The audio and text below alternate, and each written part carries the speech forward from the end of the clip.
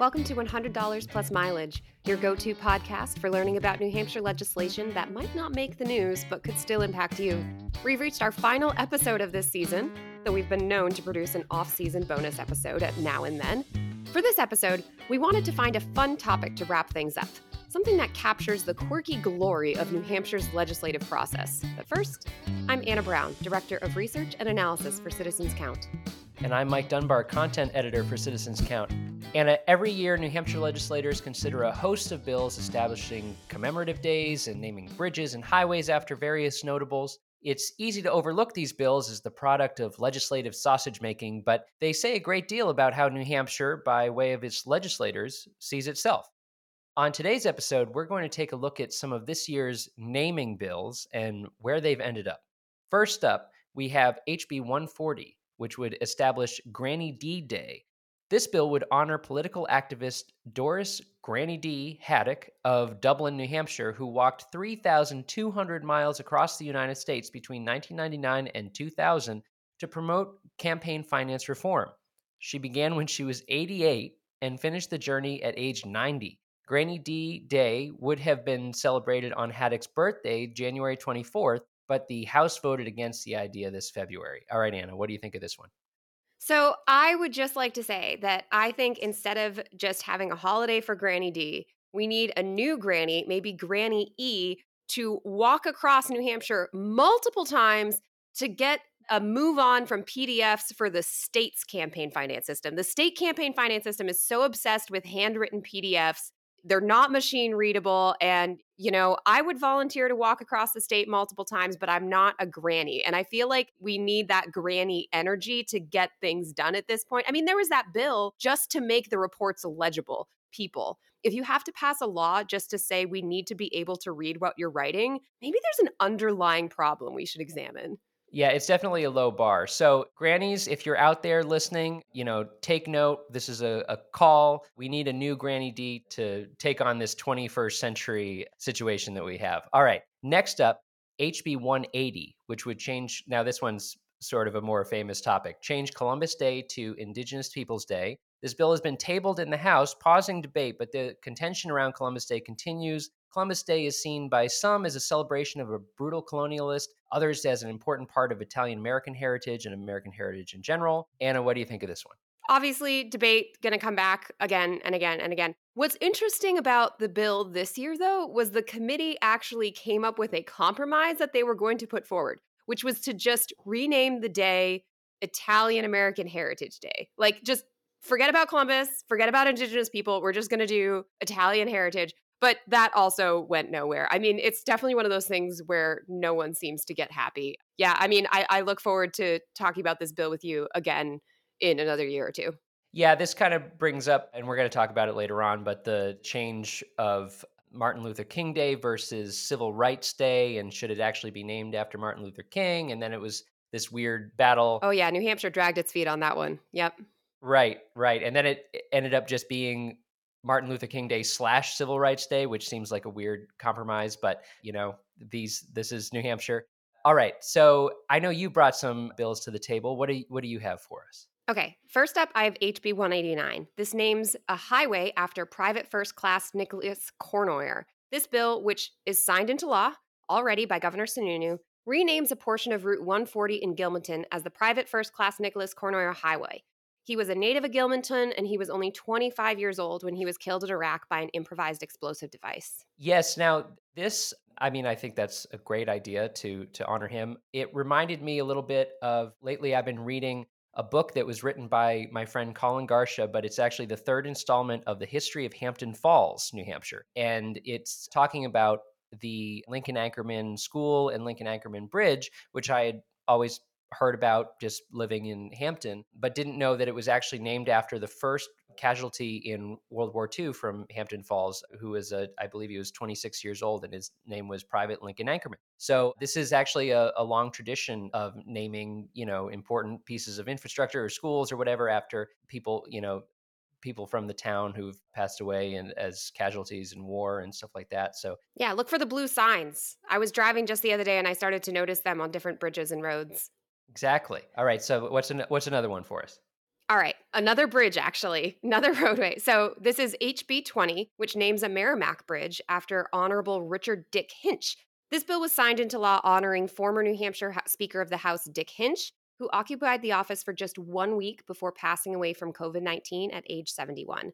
Hinch was a U.S. Navy veteran, held many volunteer civic positions, and served 6 terms in the New Hampshire House before his election to Speaker in 2020. In his remarks that day, he said, "We may have different ideas, but we all want to do what we believe is right, and there is nothing political or partisan about that." Yeah, this just calls to mind that very dark time in American history, and also in New Hampshire history and the strife that was going on then. But I think this is a nice idea to name a bridge after him. Okay, here's one for you, Anna. HB 213. Rename Little Haystack Mountain as Mount Kosciuszko, named after a Polish military engineer, statesman, and military leader who took part in the American Revolutionary War as a colonel in the Continental Army. The House voted down this bill in part because the mountain is on federal land. What do you think of this one? This one's interesting because usually when you get a renaming bill, like changing the name of something, it's often going back to a name that is indigenous or historical in some other way. So I thought this one was interesting. They were like, "Little haystack, nobody cares. Like, nobody cares about your haystack. We could be so much more impressive with this much more impressive name." And also, it's cool because I never heard of this person. There's a lot of really cool pockets of New Hampshire history. And I think that the New Hampshire Historical Society actually has like a history scavenger hunt coming up pretty soon. So everybody go check that out. Sounds pretty awesome. Right, totally. Yeah, I thought the same thing. I was used to them reverting back to indigenous names and stuff like that. In fact, I think reading some of the conversation on the internet about this, I think some people mistakenly thought that that's what was happening here. And it's like, this is a Polish name, actually. Yes, the famous indigenous Poles of the Granite State.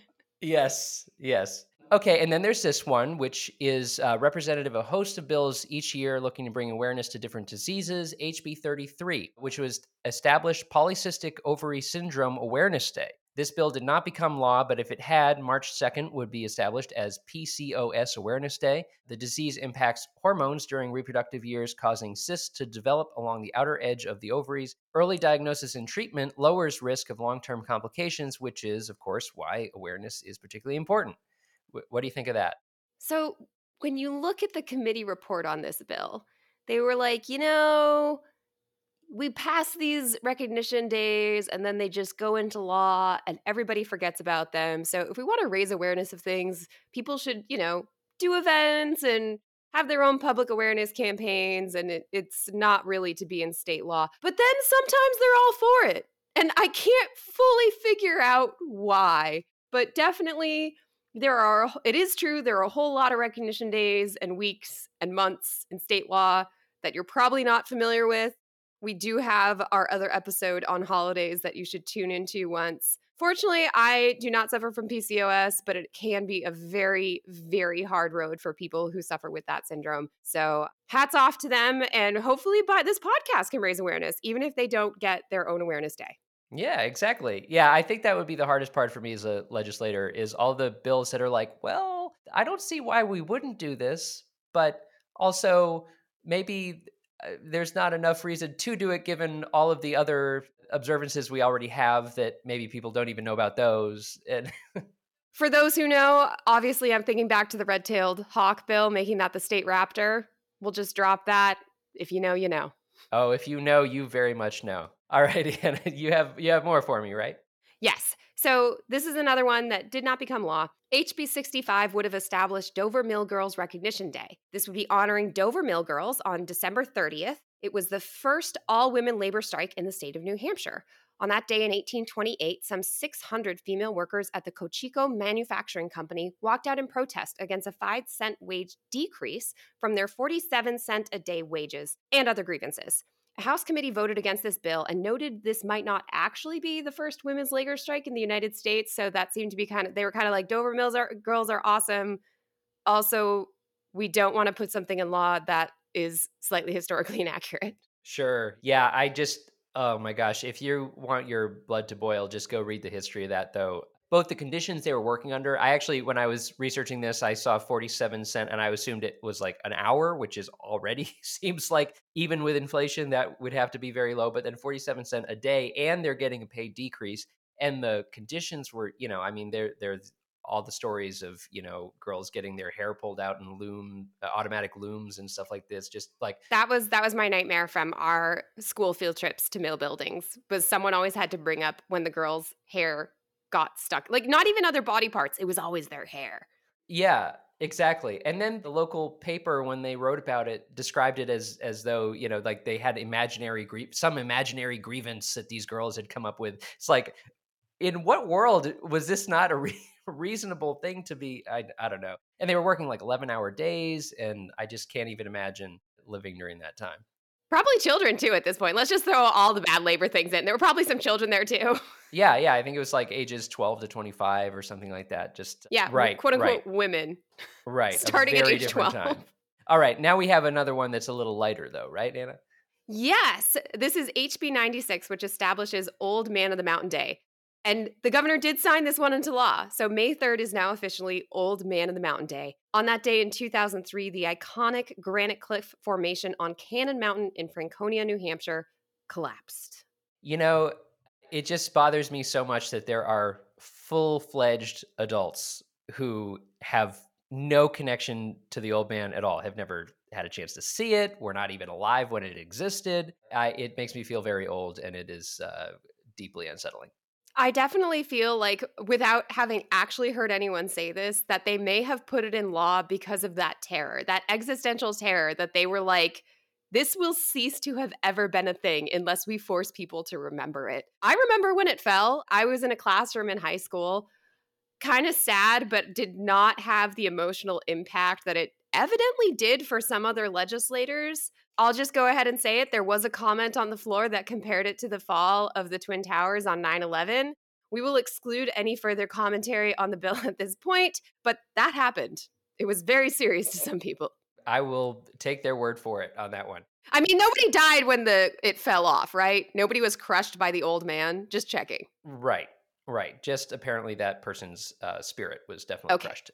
cool. So, this is just a sampling of 2023 bills seeking to name New Hampshire holidays, bridges, and more. You can see a complete list at citizenscount.org/bills by selecting the state names and icons category. And you can also learn about the difference between official state holidays and observances in our episode of $100 plus mileage from back in season 1 on the topic. And you can find that by going to citizenscount.org/podcast. Okay, now this whole episode has felt a bit like an Only in New Hampshire, but we still have that segment coming up. So, Anna, what trivia do you have for us this week? All right, we've touched on this in the past on that holiday episode, but it really deserves its own feature today. Let's talk about Fast Day. So, Fast Day was a New Hampshire holiday held on the fourth Monday in April until 1991, when it was abolished. And that's important because I'm about to tell you what this is. According to the New Hampshire Almanac, fast days were a common occurrence in the early days of the colonies. They were days of public humiliation, fasting, and prayer, proclaimed by the royal governors of the colonies to avert or repent for calamities such as plagues, earthquakes, crop failures. I remember there was, like, wasn't there a crazy summer where there was just complete freeze overs of their crops? So we'll just also throw out like volcanoes and whatever else.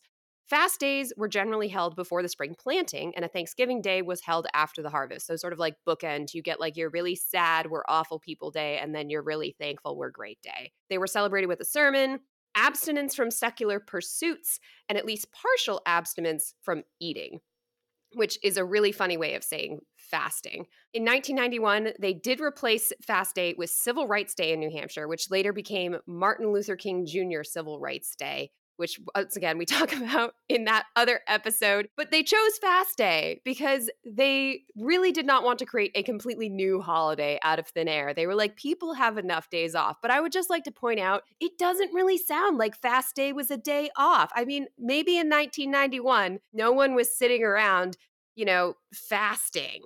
But at the same time, that's what they were supposed to be doing. That doesn't sound like a holiday to me. That just sounds really sad. Yeah, I like the obvious consternation that the legislature feels over the pressure of, are we naming the right holidays? Do we have too many holidays? Should this be a holiday? Like, it seems like it takes up a lot of mental real estate for the It is high legislature. stakes. Yes, Holiday exactly. debates in the legislature are very high stakes. Exactly, exactly. If this episode teaches you nothing else, it's that. Well, sadly, that wraps up this episode and season of $100 plus mileage, but you can find more information and episodes at citizenscount.org. We'd like to thank Franklin Pierce University for producing and the Granite State News Collaborative for hosting. Our theme music is composed by me, Mike Dunbar. And lastly, we thank you for giving us a listen and thinking about how you can be part of what makes New Hampshire by the people, for the people.